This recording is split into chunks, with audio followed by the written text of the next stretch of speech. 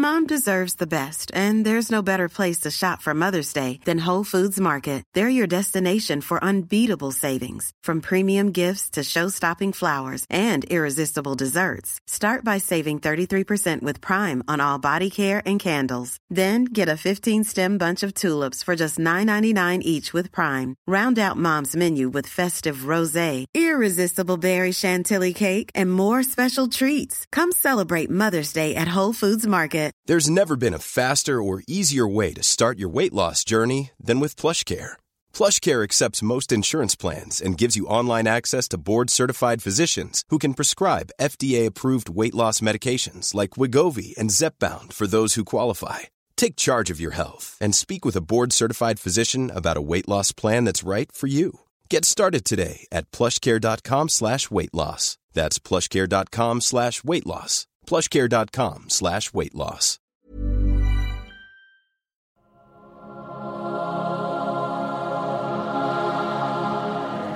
To write a history of the long Tudor century from 1485 to 1603 must surely be a daunting task. To write one that incorporates political, social, and religious change for both the Tudor monarchs and ordinary people, that encompasses literature and plays, rebellions, warfare, and the latest scholarship on the role of women, is no mean feat. And on top of that, to write a history that demolishes historical fables, reassesses received wisdom, and puts forward new understandings of the period in clear, lucid prose, well, that's something remarkable indeed.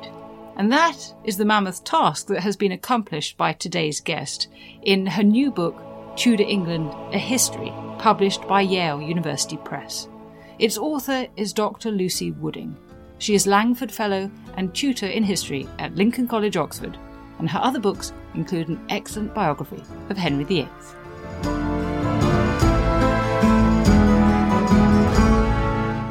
Dr. Lucy Wooding, thank you so much for inviting me to your rooms here at Lincoln College, Oxford, to talk about your wonderful book. This is Tudor England, A History, and it is a remarkable piece of work. It is now the authoritative guide, I think, to Tudor England. This is the one that everyone needs to pick up. It's remarkably clear-eyed and incisive and really takes account of all the new developments in the last half century of writing, and you bring huge amounts of your own insight and perspicacity to it as well. So thank you so much for writing this and for agreeing to speak to me about it.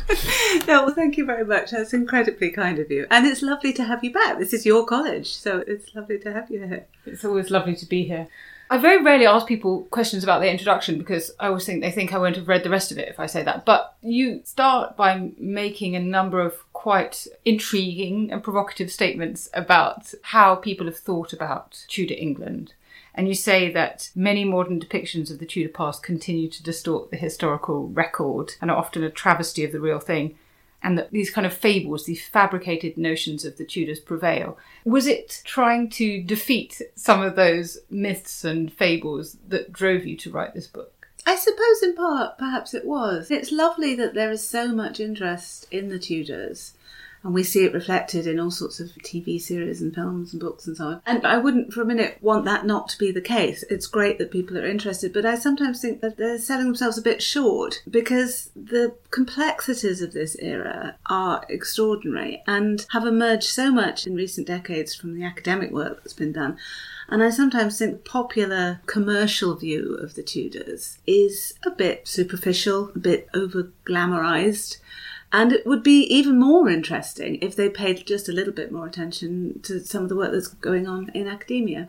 I think we should be able to talk to one another. So I think what the academic world is engaged in, it should be able to communicate with the wider world. I completely agree. This is a book that, of course, covers the monarchs, and we will talk about them, but it absolutely situates them in the wider world of Tudor England. And you say that to understand the Tudor era, we must situate our imagination within the natural world in which the Tudors lived and worked and fought and died. So you start by talking about landscape and seascape. Can you talk to me a little bit about that relationship between the Tudors and their world? If you can imagine yourself back into a world where predominantly people live off the land, where most people are engaged in agriculture, where the harvests fail on a regular basis, maybe even 5 or 6 years, where people are living on the poverty line, you're going to be so powerfully attuned to the weather, to the rhythm of the seasons. It's going to be something that shapes your reality. Nowadays, we live in a much more urban environment. We are so divorced very often from our natural environment. But at the same time also, in the 21st century, we are becoming powerfully aware of the need to pay attention to the natural world, which we have damaged so irreparably. I think it's fascinating to look back to the Tudors, who kind of already knew this. They kind of already knew that they had to respect the land on which they depended. And so that's where I wanted to begin the book, by trying to paint the landscape. One of the ways in which the Tudors were attuned to their environment was manifested in something that many people might not know outside of academia, which is their sleeping patterns. Can you tell us about how the Tudors slept differently to us? You don't ask these questions, do you? You make assumptions about, well, people live their lives in this way. Yes, no, you had 2 sleeps if you were living in Tudor England. You had the early sleep, and then people would wake up around midnight and very often be very active. This was a time when you very often had letters to write, or you might pray at great length. And then you had your second sleep. That's just fascinating, isn't it? Because, of course, it meant that they were going to bed when it got dark. Why burn candles that you don't need to? The other thing I was struck about in terms of thinking about their lives is just how much the parish and that sense of local community meant to them. You talk about the importance of beating out the bounds as part of parish life. That feels like something we've lost sight of as well. I think there are probably parts of this country and many parts of the world where that still obtains, where your day-to-day existence is still shaped by the community that you live in. But those of us who live in cities, yes, it's a long way from the sort of things that the Tudors would have taken for granted. And I think we've lost something, actually, in that many people these days don't really know who their next-door neighbour is. Many people don't have a support network that they can call upon. And if we're lucky, then we have lovely neighbours, and very often neighbours rally around in times of crisis. But not anyone by any means can depend on that anymore. That would have been deeply puzzling, I think, to most people living in Tudor England, because your neighbours were an important part of your life. And you see them in the case of legal trials. The word of a neighbour could be all important. Was this person of good repute? You asked the good women of the parish to give their opinion, and oh boy, did they give it. So yes, I think that's another thing we have to kind of make the imaginative leap to understand. In this book, you engage with each of the monarchs, but intersperse, look at each of those with chapters that consider other aspects of Tudor life. So I'm going to try and recreate that in our interview. Let's turn now to the first Tudor monarch, Henry VII. And you say that his reputation today is as an avaricious, reclusive, very dull man, but that when alive he was known for his magnificence, his strength of character, and his astounding achievements. Why do you think there's such a disparity, and how instead would you rather we remembered his reign?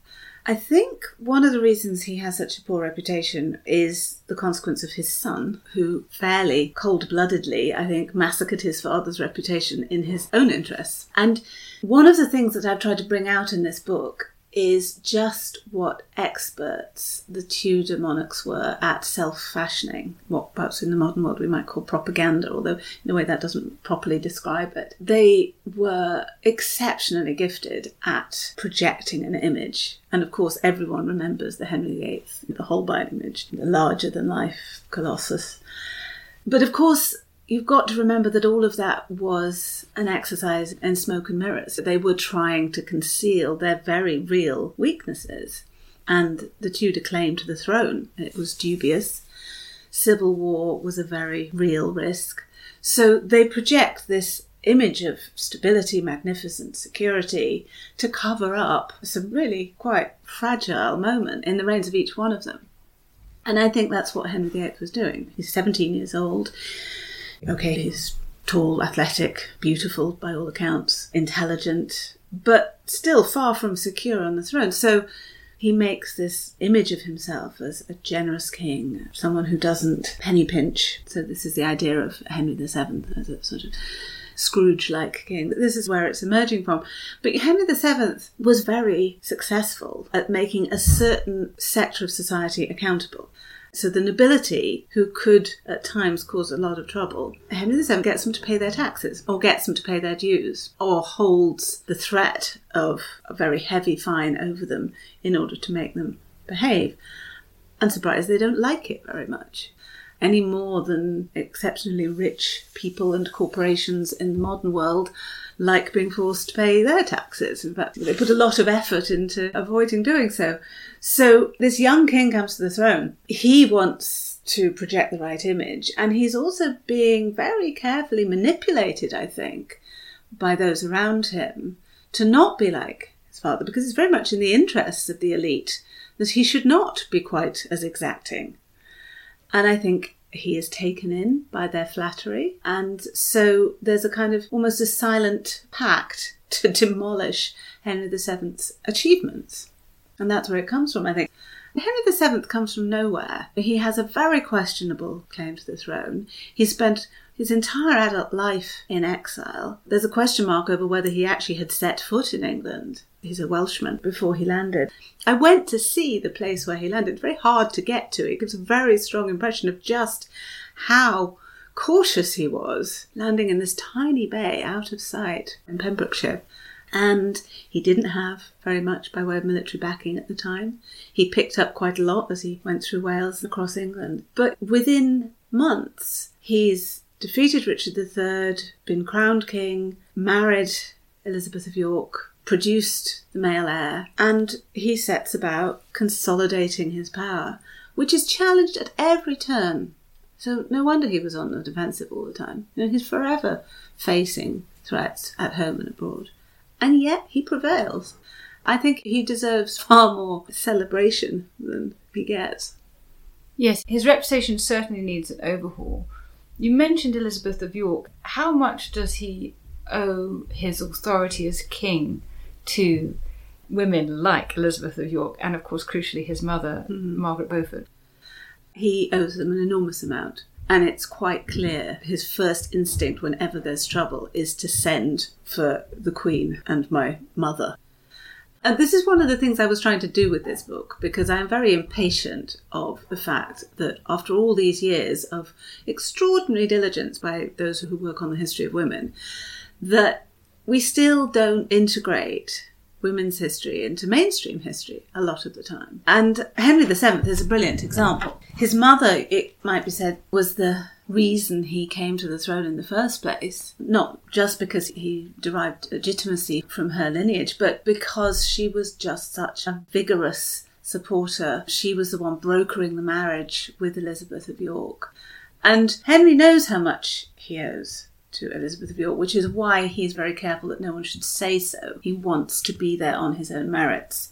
So he emphasises the fact that God has chosen him, as is evident from his victory at Bosworth Field. But of course, he owes an enormous amount to Elizabeth of York and her supporters, to be able to bring over the disaffected Yorkists who are appalled at Richard III's behaviour and connect them with the remains of the Lancastrian cause. This is the foundation on which he builds. And I think we've got a lot better recently at seeing how, alongside institutional forms of power and the sort of more obvious elements of government, the informal workings of kinship groups, of personal relationships, these were just as vital as, if not more so, in sustaining someone's authority. And of course, when it comes to soft power, women are just as important as political agents, as the men who appear more obviously in the historical record. Absolutely. And I'm struck by what you said about integration, because it seems to me that is the great achievement of this book. You have integrated women's history into the mainstream historical narrative. You've integrated top, high political histories with the sort of bottom-up grassroots histories that have developed so much over the last half century, perhaps in particular. You have integrated literary history as well as political and social and cultural histories, and you've knitted together primary source work with deep knowledge of all of the trends and developments in history over the last decades. And it is that work of integration that makes this such a valuable book. That's incredibly kind of you to say so. I'm really glad that you think that, because that is what I was trying to do. And it was really difficult. There were days when I thought, gosh, is this actually possible? But yes, I think it's important that we stop keeping different kinds of history in different compartments. And in particular, some of the fabulous social history that's been written over recent decades needed to be in this kind of book. And I don't think it ever has been sufficiently. That was what I was trying to do. So it's great to hear someone say that they think I managed it. And I think also with the literary history, I'm passionate about literature, as my students will tell you. Any excuse to talk about Shakespeare. And I started out thinking I will tell the total story, if you like.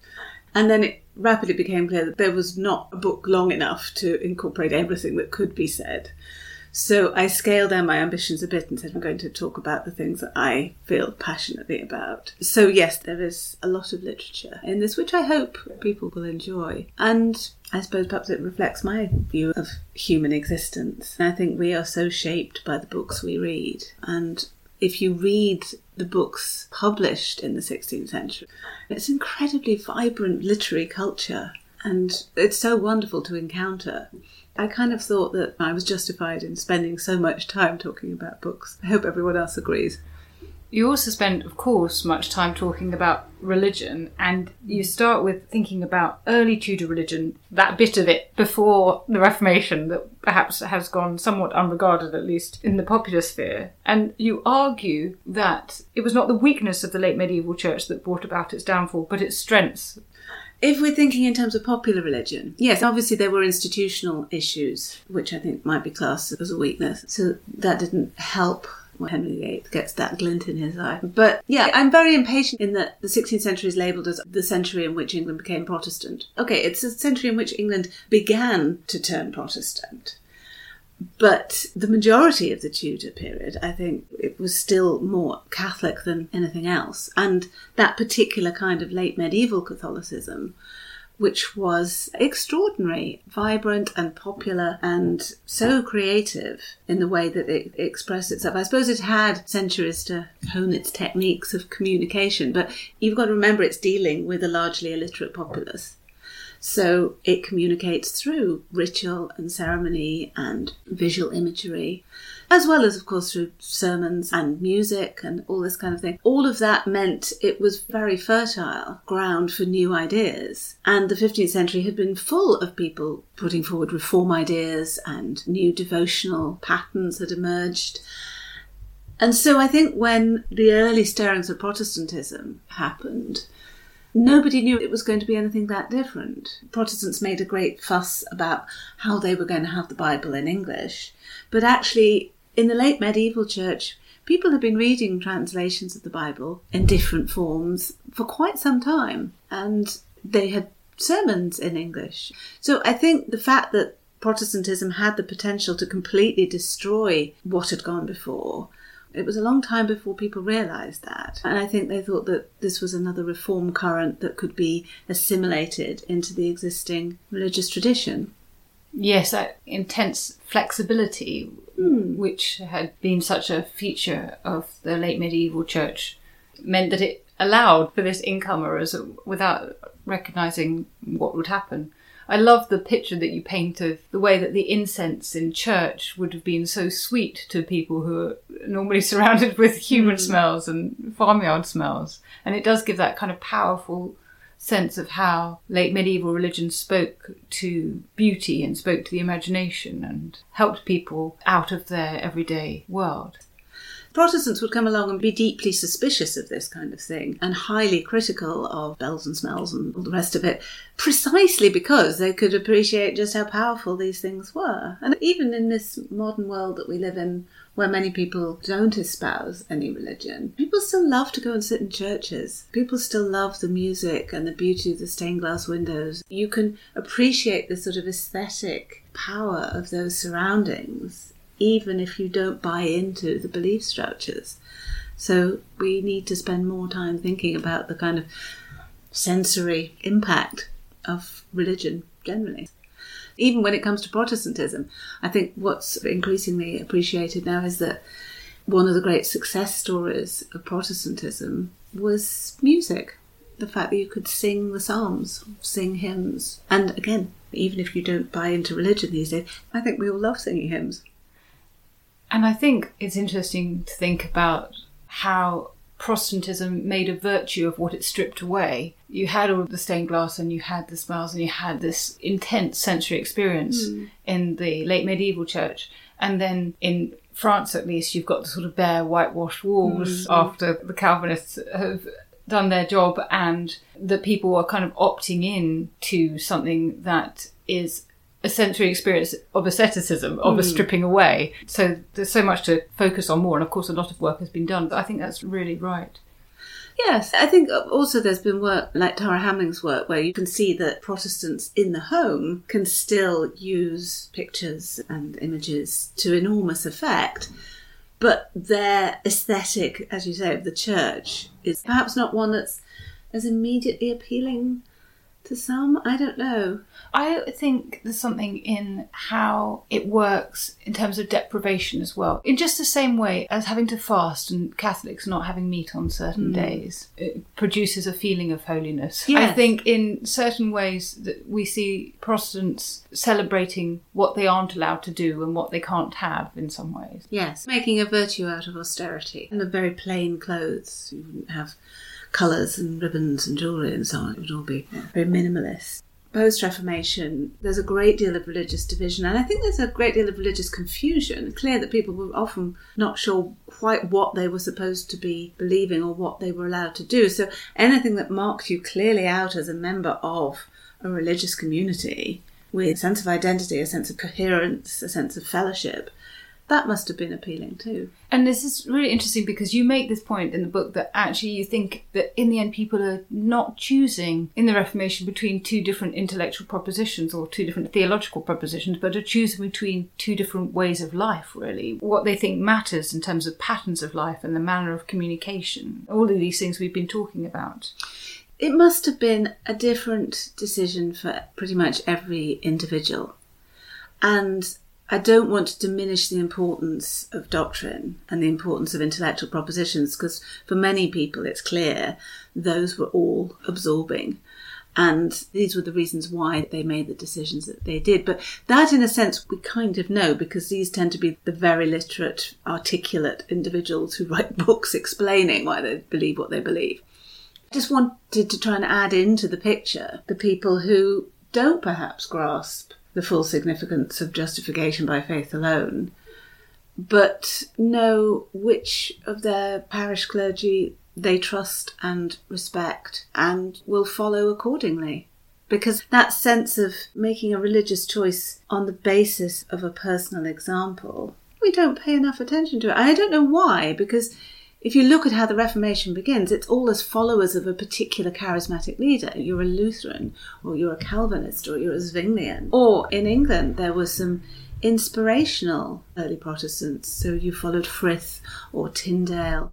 The example of the Marian Protestants who were martyred for their faith was again inspirational for the succeeding generations. So it's a very personal matter, and it's about personalities.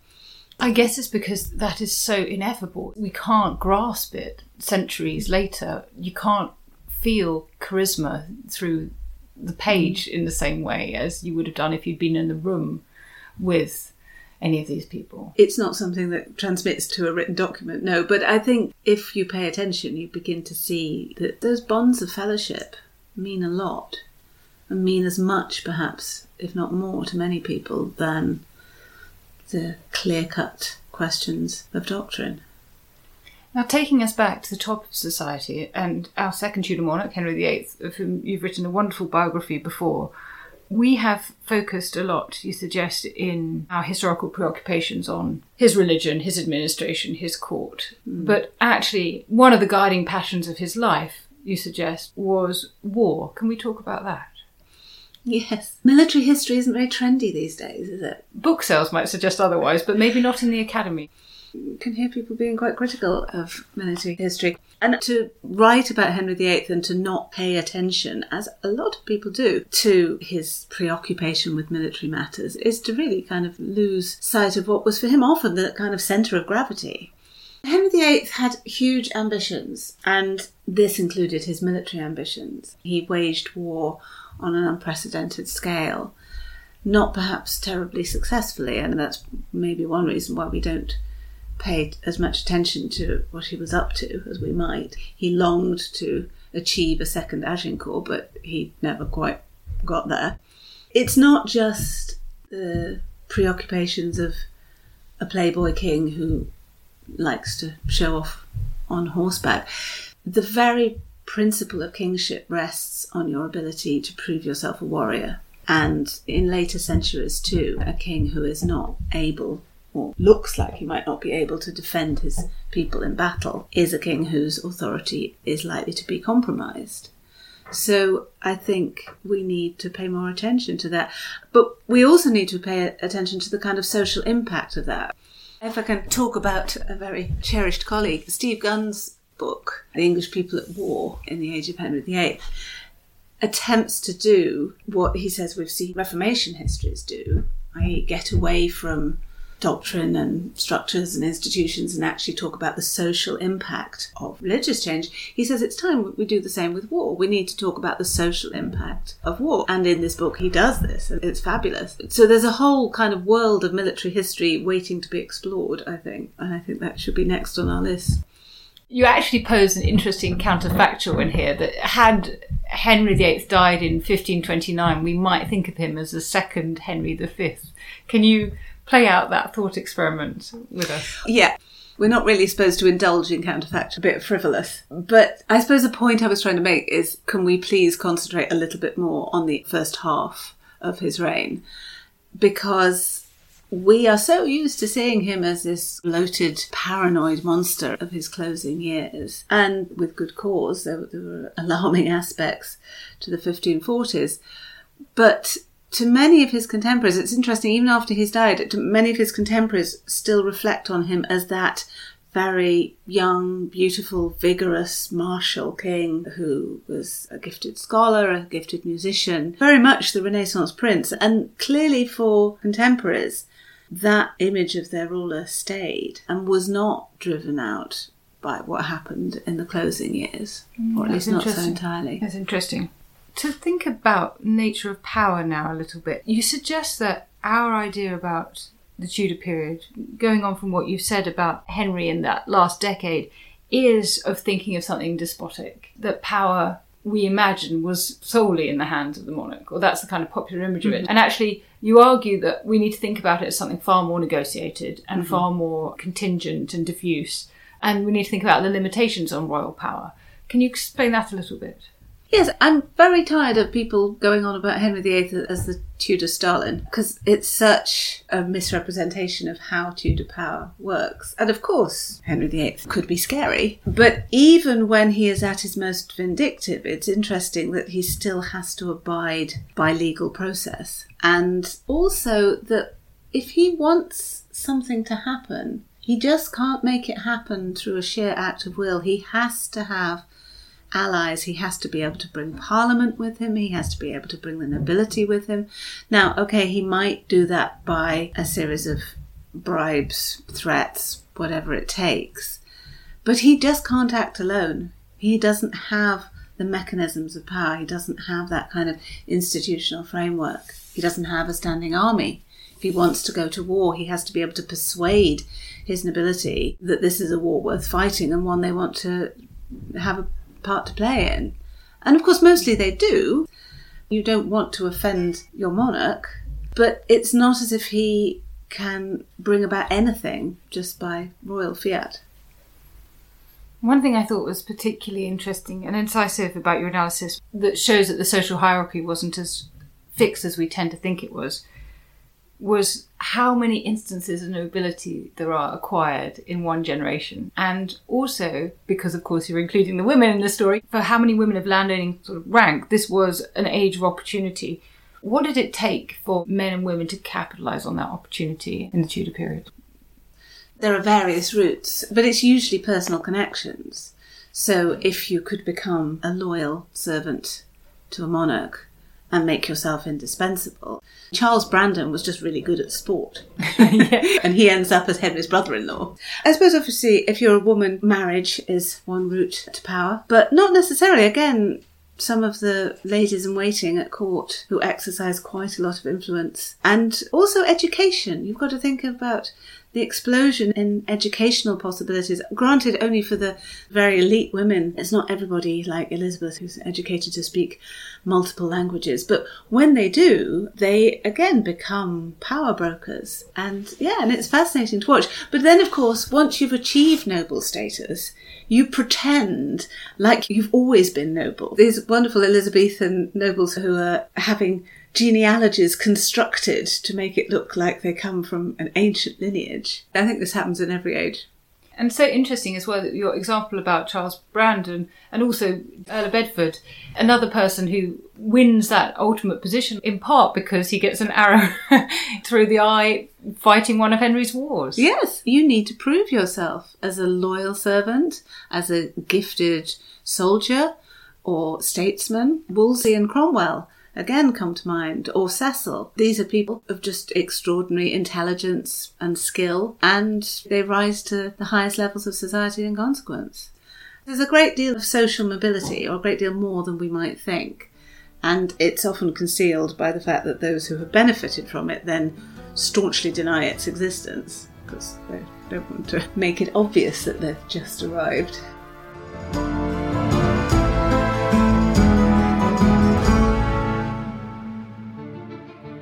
Hi there, I'm Don Wildman, host of the new podcast American History Hit. Twice a week, I'll be exploring stories from America's past to help us understand the United States of today.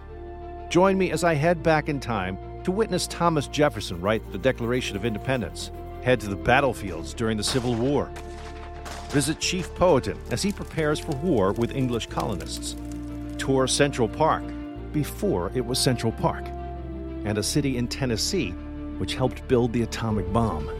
From famous battlefields to secret cities, from familiar names to lesser-known events, I'll speak with leading experts from across the United States and beyond to bring American history to life. Join me every Monday and Thursday for American History Hit, a podcast by History Hit.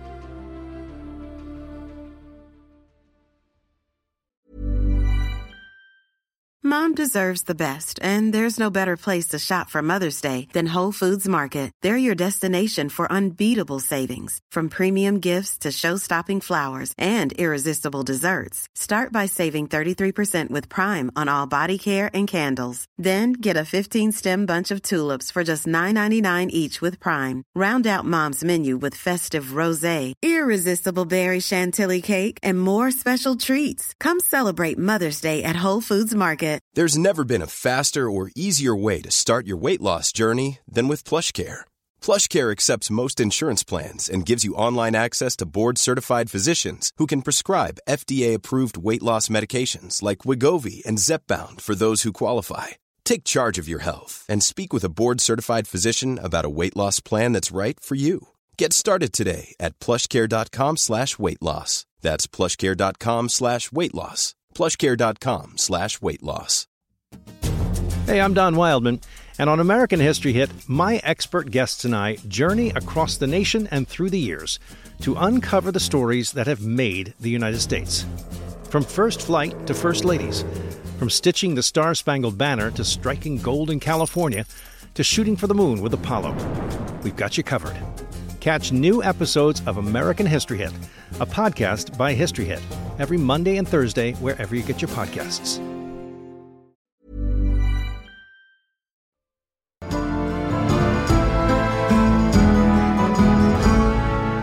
In these years of kind of Reformation tumult, I suppose, we talk much about the dissolution of the monasteries, as well we should, because it's a huge thing that happens. And I was struck by your suggestion that it's not just being destroyed as an institution, but discredited as a concept. But beyond that, you also say we need to give more attention to the dissolution of the chantry under Edward and the way in which that would have had an effect on people in a much, perhaps not more personal way than the dissolution of the monasteries, but it would have certainly felt close to home in terms of prayer for the soul and how people thought about salvation and the afterlife.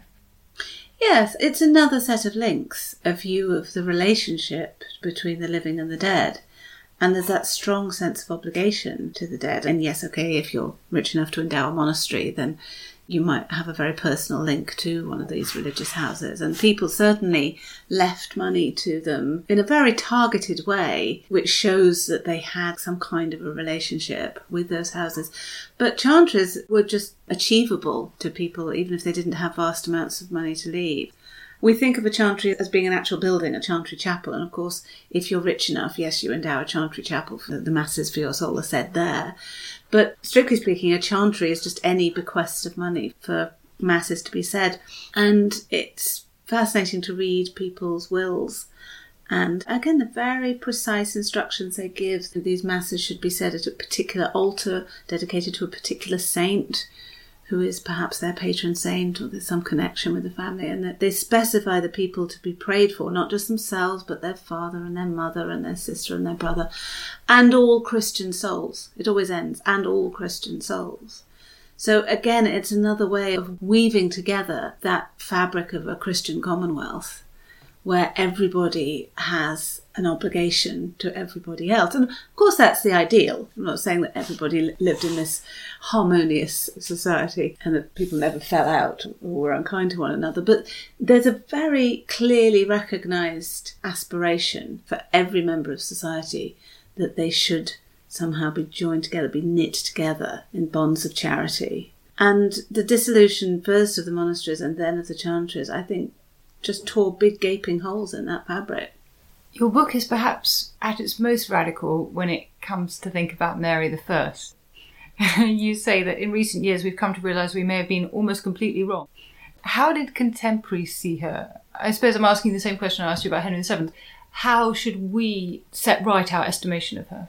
Yeah, it's very interesting to see how Bloody Mary lives on in popular opinion. Academics have been working really hard for decades to point out that we really need to rethink Mary's reign, because the assumption that her reign was a disaster was based on Protestant propaganda from the reign of Elizabeth and some very vocal Protestant opposition actually during her reign. So if you think that England's destiny was to become a Protestant country, and if, by the way, although you might not say it in as many words, you think Protestantism is a superior brand of Christianity to Catholicism, which I think was the bias of British society for centuries, then clearly Mary's a disaster. But first of all, not that prejudiced anymore. At least I really hope we're not. So we're not going to pass judgment on someone purely for their religion in that way. And second of all, we're much, much more attentive to ordinary people and what ordinary people think. Yes, a small Protestant elite in 1553 were appalled that Mary should be about to inherit the throne, so much so they were prepared to back Edward VI's attempt to subvert the succession and hand the crown to Lady Jane Grey, which is a very illogical proposition by any lights, unless it's on the grounds purely of Protestantism. A descendant of Charles Brandon, by the way, we're talking about success stories. Yes, there's a small number of people for whom this is bringing the world crashing down around them. But for most ordinary people, it was a return to normality that Mary was going to take the throne and, of course, restore Catholicism. Everybody knew that was what she would do. She's known for her resistance to Protestantism. Her followers, very ostentatiously, they ride through London displaying their rosary beads. Her household was much sought after by Catholic families who wanted their daughters to be a part of that Catholic community. So everyone expected it would be a return to the old ways. And so people start saying Mass before even the instruction has gone out that they should. They start bringing out the statues of the Virgin Mary that they've had hidden at the back of the wardrobe or wherever for the years of Edward's reign. And they display them at the windows when she rides into London. So I think if we think in terms of ordinary folk, it's not been very long since they lost the Latin Mass. You've got to remember the Book of Common Prayer only comes in 1549. So this is, 4 years later that Mary comes to the throne. So the Book of Common Prayer must have still seemed very new, very awkward, rather jagged. I think nowadays we would appreciate the beauty of Cranmer's prose, and the Book of Common Prayer service is a beautiful thing. But I think at the time, it was just odd. It was in the wrong language. How could it work? If you think that the Mass has special powers, it's said in an arcane and elevated language, only bits of which you understand. I think it adds to its mystery. And then to have this awkward news service brought in. Yeah, I think a lot of people must have been just so relieved to see Mary back. And that's what she thought too. She thought that the people loved her. And she was emphatic that she had come to the throne through popular backing. And we've always dismissed that claim as a stupid woman who didn't know what she was talking about, sort of thing. But actually, I think she might have had a point. She might have known better than all the generations of historians who later condemned her. And I was fascinated by your reflections on the way in which Mary's religion, which of course is always characterised as something quite extreme because of the nearly 300 Protestant martyrs, was in actual fact much like that of her father, a kind of not very superstitious version of Catholicism, if I can put it like that. Even the burning of heretics. Henry VIII burnt heretics, as you point out. Yes, everybody burns heretics, given half a chance. Even Edward VI burnt a couple, Anabaptists. Yeah, everyone who's anyone in the 16th century gets a really quite extraordinary education, a humanist education. They're taught Latin, they're very often taught Greek, they are taught to respect the great works of classical antiquity, and they are taught to read the Bible and appreciate the complexities of its text. And Mary, as a Princess of Wales, was given the same extraordinary education of all the other Tudor children.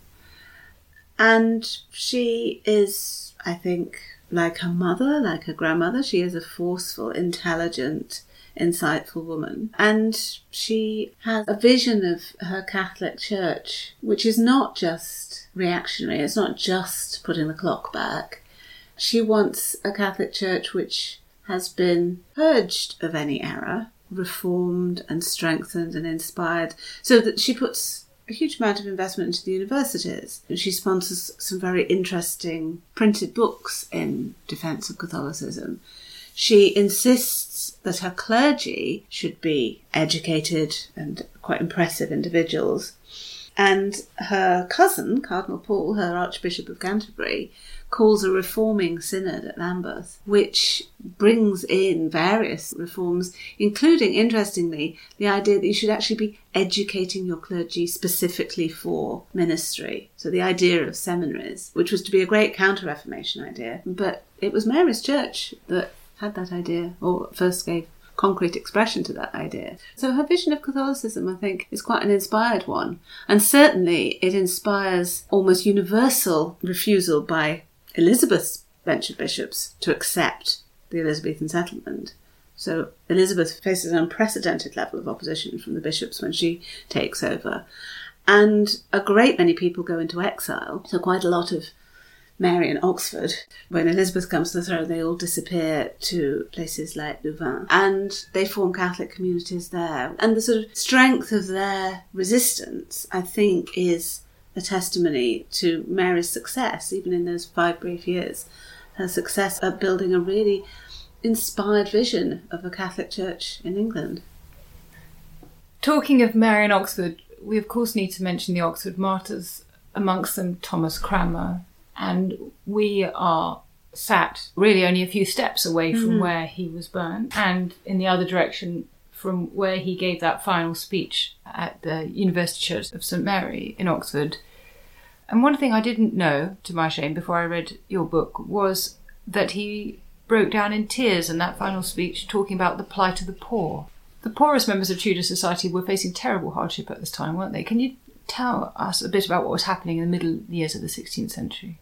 The 1550s saw some very bad harvests, epidemics, including cattle epidemics, the really bad bout of influenza that killed Mary. Sometimes there was just a coming together of all sorts of unfortunate circumstances. And yeah, the 1550s was a bad time. It's so important that we remember these circumstances in which people are living as much as we think about these people at the top of society. I do want to ask you a question, though, about Elizabeth I. One thing I noticed in this book is that you keep historiography, the names of historians, out of the text. Obviously, a deliberate decision. But at the same time, you are contesting it. And on Elizabeth I, you say there's been a recurring usage of facile gender stereotypes.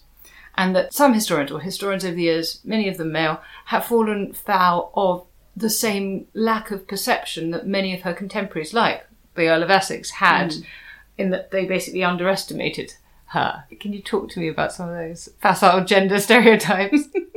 Yeah, no, the thing about leaving everybody's name out of it, that was quite fun, actually. It was quite liberating to be able to do that, because, of course, I had to work my way through all of the debates and decide what I thought, but then I just put everybody's name into the footnotes. So if people are interested, they can go and find it, and if students need it, they can go find it. But it was very liberating to write a book that didn't bring all of this sort of additional cast of characters in. It's frustrating, I think, that people still can't get their heads around women in power in the modern world, and certainly in their attitudes to history. Tudor notions of gender are very interesting, and they're much more sophisticated than you might think. Elizabeth doesn't have any difficulty playing what we might think of as male roles. Neither did Mary. I think I make the point that Mary's coronation, she was crowned as both king and queen. The rituals appropriate to both were employed, and famously, in her funeral sermon, the Bishop of Winchester says she was a queen and she was a king also.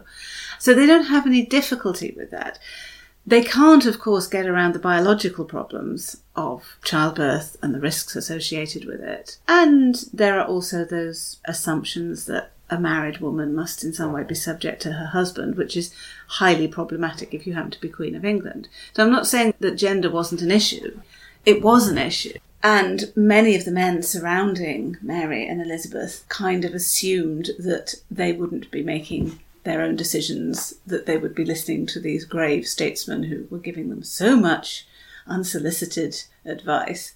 And when, of course, these queens quietly but firmly said, no, we will be doing this instead, they reproached them, they criticised them. And even today, if you're going to criticise someone, you quite often bring some kind of gendered insult into play, don't you? So you get quite a lot of rather misogynist observations by Tudor counsellors and commentators. And these, I think, have just been kind of picked up by many modern historians who have just failed to see what an extraordinary job these women were doing, because they did sustain their authority and they did win the respect of actually most of the people who served them. I think it's trickier with people like Essex, who has a very complex but exalted notion of his own role, his own obligations in the political sphere.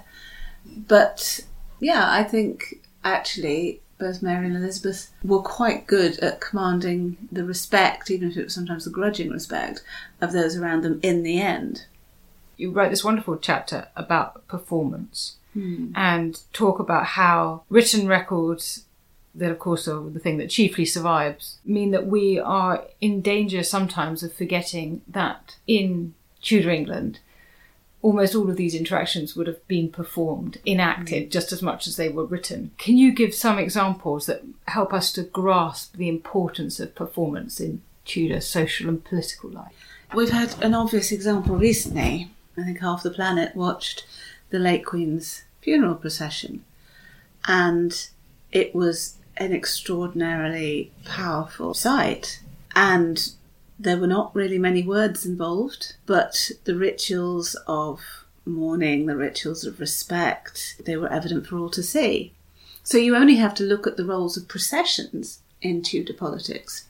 Both religious processions, which could be sort of small processions around the parish church, or could be great processions through the streets of London.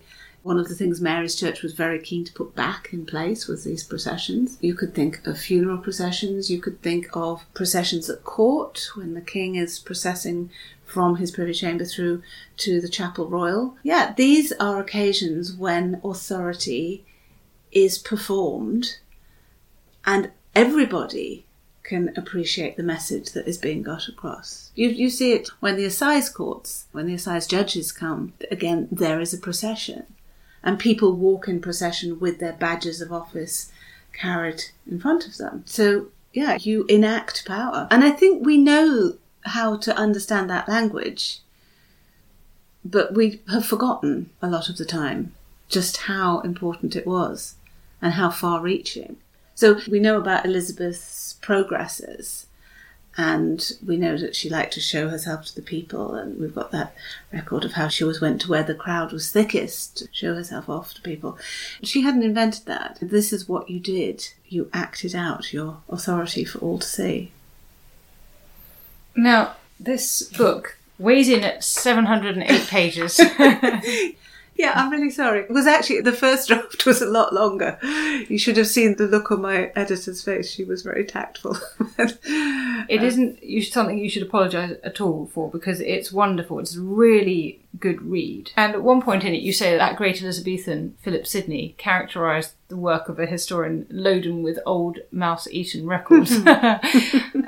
I wondered, as I was reading it, how ever did you marshal all the material to produce this enormous century-encompassing book? Yeah, I wonder too, really, looking back. I mean, I've been teaching this stuff for years, actually for decades now, alarming it as it is to admit to that. I have lived inside my imagination in Tudor England for a lot of that time. And so I suppose I have gradually worked my way around a lot of the sources. I did read an enormous amount that I hadn't encountered before. I quote all the time from 16th century books. I had such fun reading these. They're brilliant. They're just so idiosyncratic and quirky and passionate and idealistic and touching all at the same time. They really knew how to use words, these people. Obviously, I dutifully read all the amazing things written by my colleagues in all the different fields connected with Tudor England. The brief for the book was that it was supposed to be an academic book, but it was also supposed to be a book that anybody could read and enjoy, which meant that I spent a lot of time putting things in, saying, I have to make this credible, I have to make this convincing, and then realising that this paragraph was sinking under its own weight, and then I had to take all of this stuff out again. And yeah, there was a lot of movement back and forth. But I also had some very lovely friends, including some of my students and former students, who read bits of it for me and said, yes, this works, or can you say a bit more about this?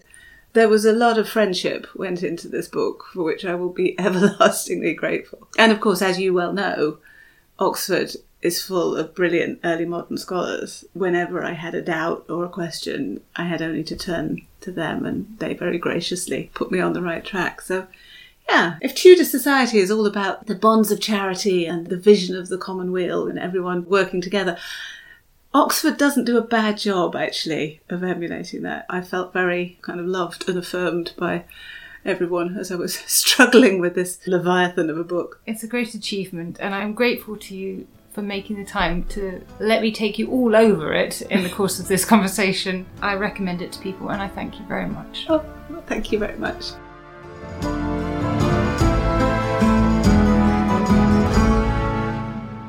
Thank you to my producer Rob Weinberg and researcher Esther Arnott, and thank you to you for listening to Not Just the Tudors from History Hit. If you haven't already done so, do sign up to our weekly newsletter Tudor Tuesday so that you never miss out on the history you love. There are details in the notes below this podcast. And please rate this podcast wherever you listen, now including on Spotify. And please send me your comments and suggestions for future podcasts via our Twitter feed at NotJustTudors or by email notjustthetudors@historyhit.com. History is full of extraordinary people, the Tudors being just a handful. In my latest film on History Hit, we meet Bess of Hardwick and go inside the incredible house that she built, a house that defines the elegance and grandeur of the Elizabethan age, a house fit for a woman who climbed to the top of the Tudor social ladder. To find out more about the life of Bess and many more fascinating figures from the past, sign up via the link in the description with the code TUDORS for an exclusive discount.